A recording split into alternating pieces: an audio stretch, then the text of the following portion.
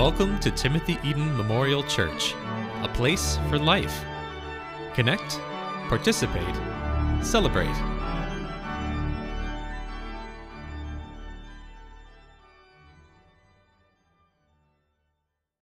One of my favorite things about serving this church is I keep discovering new treasures. I was waiting for a streetcar out here on St. Clair Ave and pivoted and looked at our beautiful church's facade, and I saw what I hadn't seen before, two gargoyles sticking their tongues out at me.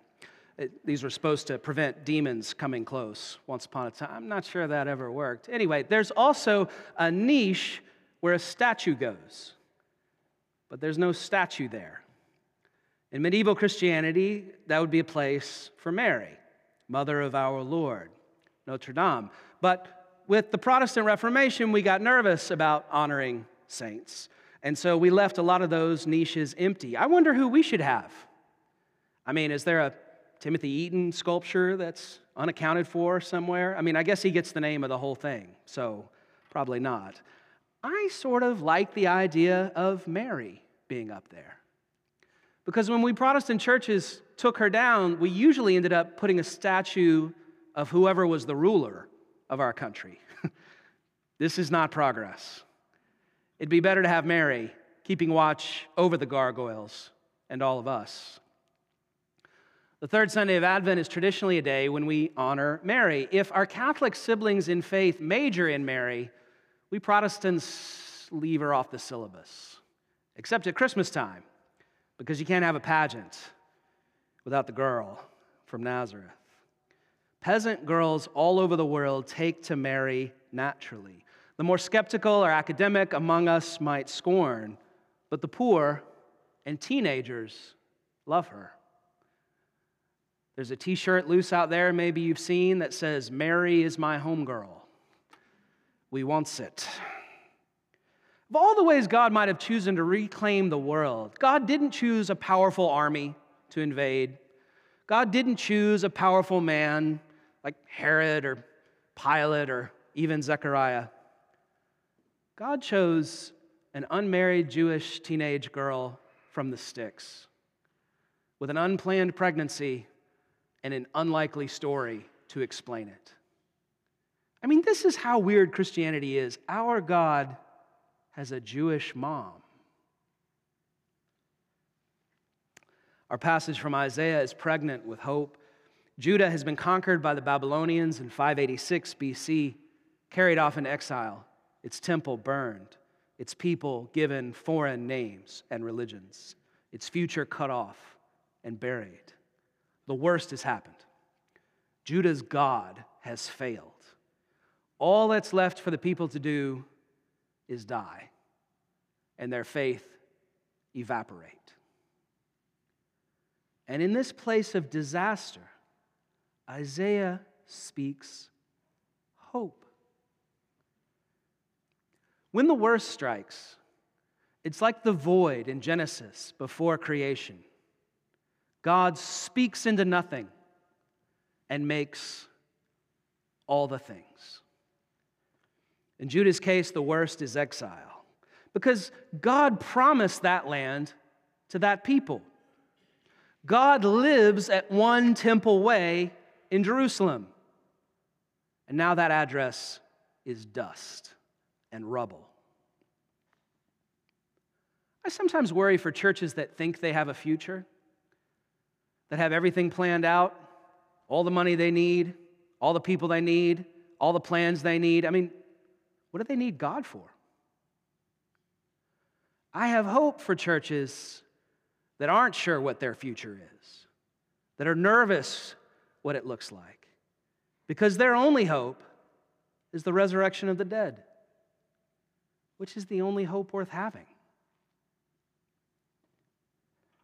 Now, Isaiah could have just said, "Don't worry, you'll come back from exile." But prophets don't do prose. You know how much of the Middle East is desert, right? I checked the Google machine. It says 80% of the Middle East is desert. Nothing much can live. Isaiah says the desert will bloom. It'll be blanketed with flowers, not sand. My Tuesday Bible study folks, a little more into gardening than I am, said, oh, that happens. If there's a flash flood in the desert, sometimes there's a super bloom. But Isaiah's hope is wilder still. The desert will run with rivers permanently. God isn't just promising a restoration of what was before. God is promising the desert will become the Garden of Eden. Israel's scripture is the first environmentalist book. The prophet cannot talk about the restoration of the people without the restoration of the land. I love our ecological age, trying to stop the harm we've done to the planet. In other words, we're trying to catch up with the prophet Isaiah in 500 BC. For Isaiah, God moves whole ecosystems until they bloom back to health. The flush of pink on their cheeks, paradise. See, prophets are imagination people. They ask us to dream big. And then they say, no, that's not big enough. Dream bigger. Make it impossible. You ever been asked when you became a Christian? Maybe by someone rudely intruding themselves into your life. What do you say? Well, a Baptist-y sort of answer is when I asked Jesus into my heart to be the Lord of my life. A more mainline Catholic Orthodox answer would be when I was baptized, like these this morning. Here's Isaiah's answer. I will be a Christian when all creation is healed, when all deserts bloom unendingly. Our answers are too small. Salvation includes our hearts, sure, but it also includes every desert not yet in bloom, every ecosystem that's not yet paradise. Then Isaiah promises a highway for God, a holy way, a gentle stroll through a blooming desert. No one can get lost, no predator lion, no haunt of jackals, just redeemed people on parade. You hear what he's promising? A second Exodus, delivery from death in Egypt, in slavery, back into life. Rabbi Jonathan Sacks used to describe Judaism this way. Judaism is the claim that the only God there is intervenes in history personally to free slaves. Isaiah says that's coming again. God's action for the crushed. See, this is what's amazing about God. It's not just that God did amazing things a long time ago, far, far away. Amazing is all God does. Creation, Exodus, restoration, resurrection. These aren't one-off miracles. These are templates. They're patterns. This is how God always works.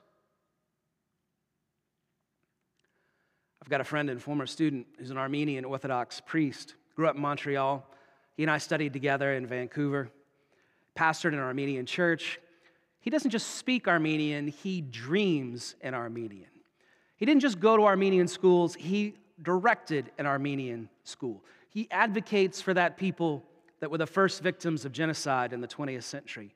Armenia is his whole life, literally. He's got no wife or children. He's a priest. He's married to Armenia. I asked him once how often he goes, and he said, it's a little awkward. I've never been. To the place that is your whole self.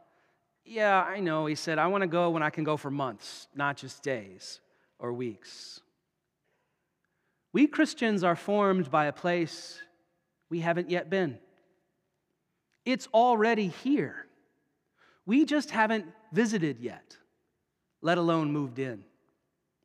That is the world God is bringing. And the people sing. Scripture promises the ransomed of the Lord shall come to Zion with singing. This is not a defeated mob dragging itself, straggling across the desert with desperate thirst. This is a procession, proudly marching in grand robes, singing on a royal way. The desert in bloom, the rivers in place of burning sand. I can tell you something that would improve your health right now, and it's going to sound like a commercial. Join this choir. I can show you with literature that joining a choir will lengthen your life. If I tried to sell you a drug for that, you would offer me millions. All you have to do is come to practice occasionally.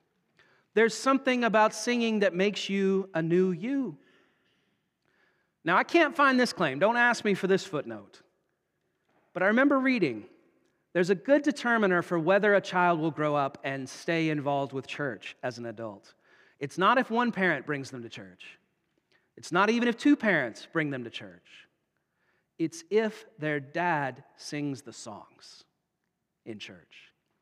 Now, I know my fellow dads, we often don't like to sing, unless it's AC/DC at full blast in the car going too fast, right? But if you sing the songs in church, your kids will notice. They notice everything. It's scary, right? And that song will burrow down deep in them and stay there. So I don't care if you don't want to sing the church songs. Sing them anyway. It's not a test for how good a singer you are. It's a bet on a next generation. There's one of those famous sayings that's attributed to everyone from Mao to Plato to whoever. Give me your songs. I don't care who writes your laws. Give me your songs. I don't care who writes your laws. Culture is way more important than legislation. Taylor Swift is way more powerful than Justin Trudeau or Joe Biden. So let me encourage you, friends, sing the songs in here. They will raise you to new life. I'm not exaggerating. Another preacher tells the story of being at a family bedside while the patriarch was dying. The whole family was there except one grandson. No one knows what to do in those moments. So someone said, let's sing his favorite hymn. And as they sang, "A Mighty Fortress is Our God," the dying man joined in. He hadn't opened his mouth in days. He sang all the verses, and then he died. His son went out to the hallway to call the absent grandson, and he said something else. He said, "Son, I need you to do something for me. I need you to get to church. I need you to learn the songs. So that way, when I'm the one in that bed, you can sing me all the way to life." When a people in the ancient world was defeated, its temple burnt, its worship uprooted, that meant its God had failed. It ceased to exist. Israel is cut off. It is no more, buried. That's when God intervenes. Promises a new creation, a whole new exodus, a desert turned into a rainforest, a procession singing down a royal highway. This is a hope that's not in our heads. It's in our lungs. It's in our guts, in our marching feet. In the black church in the U.S., they like to say, God doesn't always come when you want, but He's always on time. My mentor, Will Willimon, is here for today's covenanting. Tells a story about fellow college students in the 1960s coming down to South Carolina, where he's from, to be part of freedom marches for black voters. And as all these activists got off the buses from all these colleges all over the Northeast, they were taken to sweltering little churches and told to sing freedom songs for hours. And after a couple hours, one of them would have the temerity to ask, I thought we were going to a rally or there was something about voting. And some mother in Israel would say, have you ever faced dogs before? Trust me, you need these songs. Let's sing for another hour. Those freedom songs birthed a whole new world. That's God's way of revolution.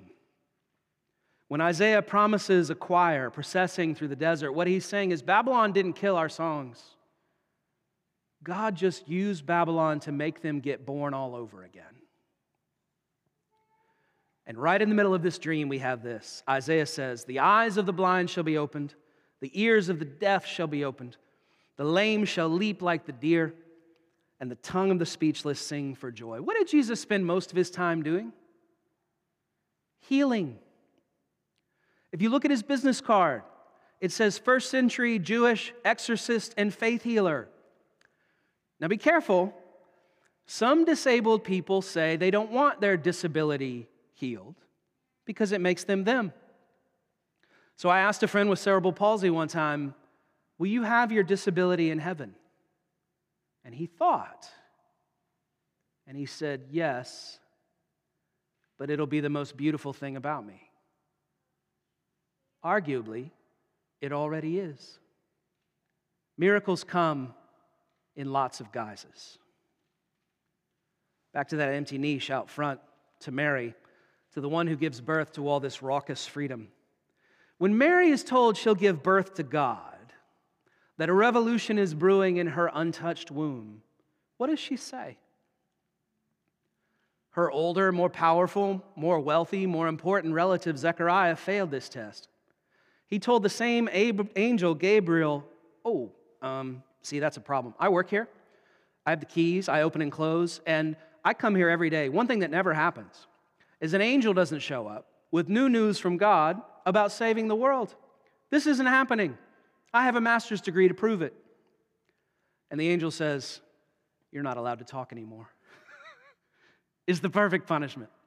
If God's people can't listen for a fresh word from God, we shouldn't speak.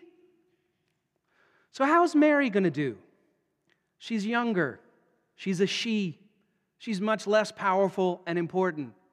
The angel Gabriel says, you're going to have a kid. And Mary says, I am a kid.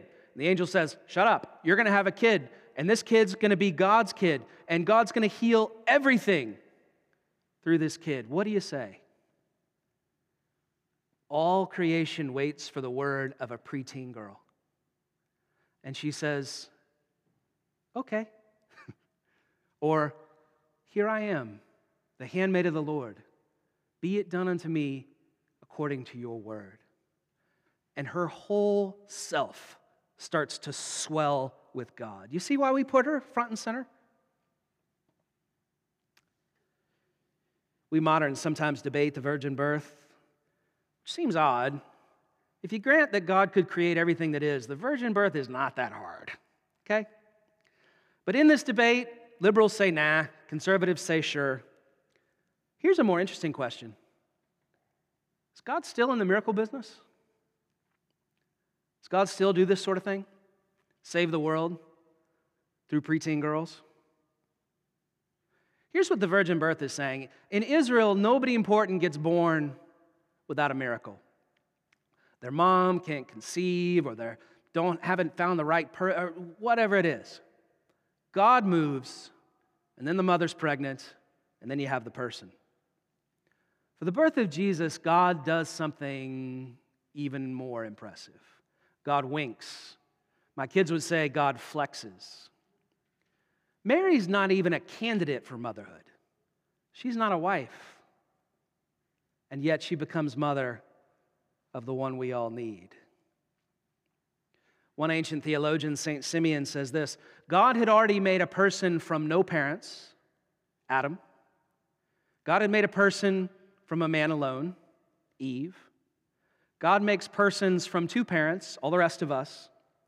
The one thing God had not yet done was make a person from a woman alone, Mary. That's the way poets and artists view the world.